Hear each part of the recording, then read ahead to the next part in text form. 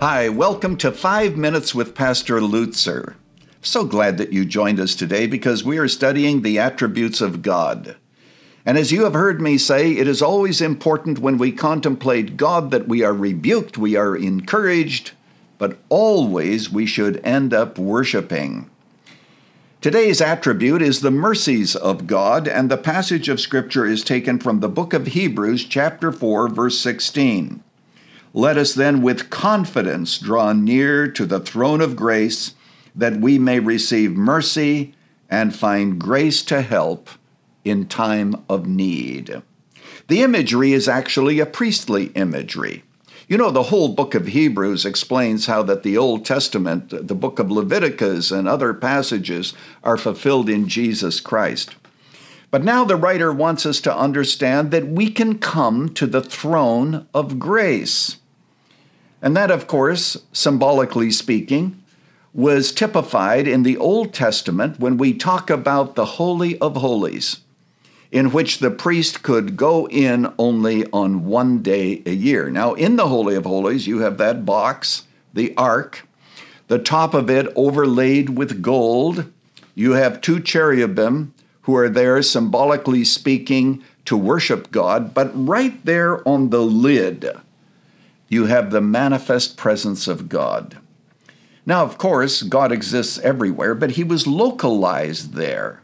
And that's why when the high priest went into the Holy of Holies, he had to take care. He took blood with him, because what he wanted to do is to make atonement for people.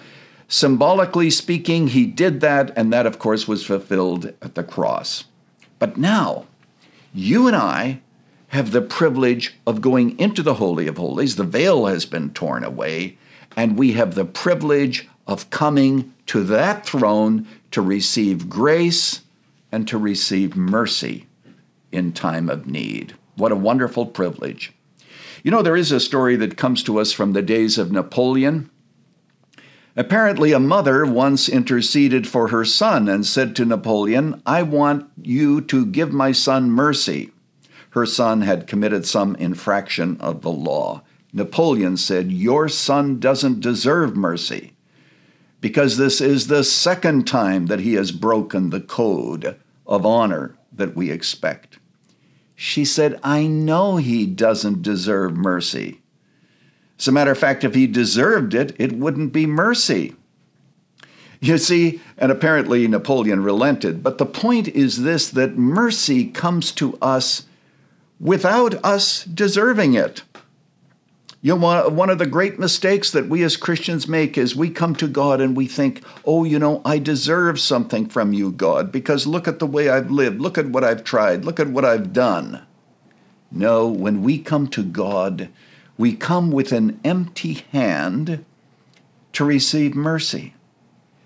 You know, when David said in Psalm 51, "Have mercy upon me," and of course that was after his sins of murder and adultery, "Have mercy upon me."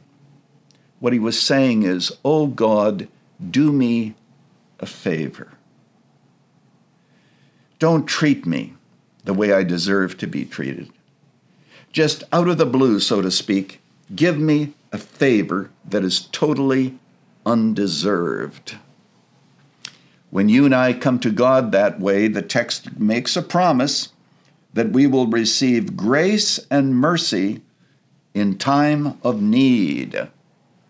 Today, draw near to God with confidence. If you come in the blood of Christ, it says that. With confidence. And if we could come to the throne of grace with confidence, we would see there, perhaps if our eyes were opened, we'd see angels and so forth, but we'd see Jesus, our intercessor, our high priest. That's what the verse actually that precedes the verse that I read, that's what it says. Come to receive mercy. Our high priest is there, and he invites us to join him. What a marvelous, marvelous privilege we have. Thanks so much for joining us today. Today, go with God, and I hope to see you right here next time. Thanks for joining us for 5 Minutes with Pastor Lutzer, a production of Moody Church Media. If you'd like more teaching to encourage you in your Christian walk, visit moodymedia.org or follow us on Facebook at facebook.com/Moody Church Media. Join us next week as we continue to study the attributes of God together.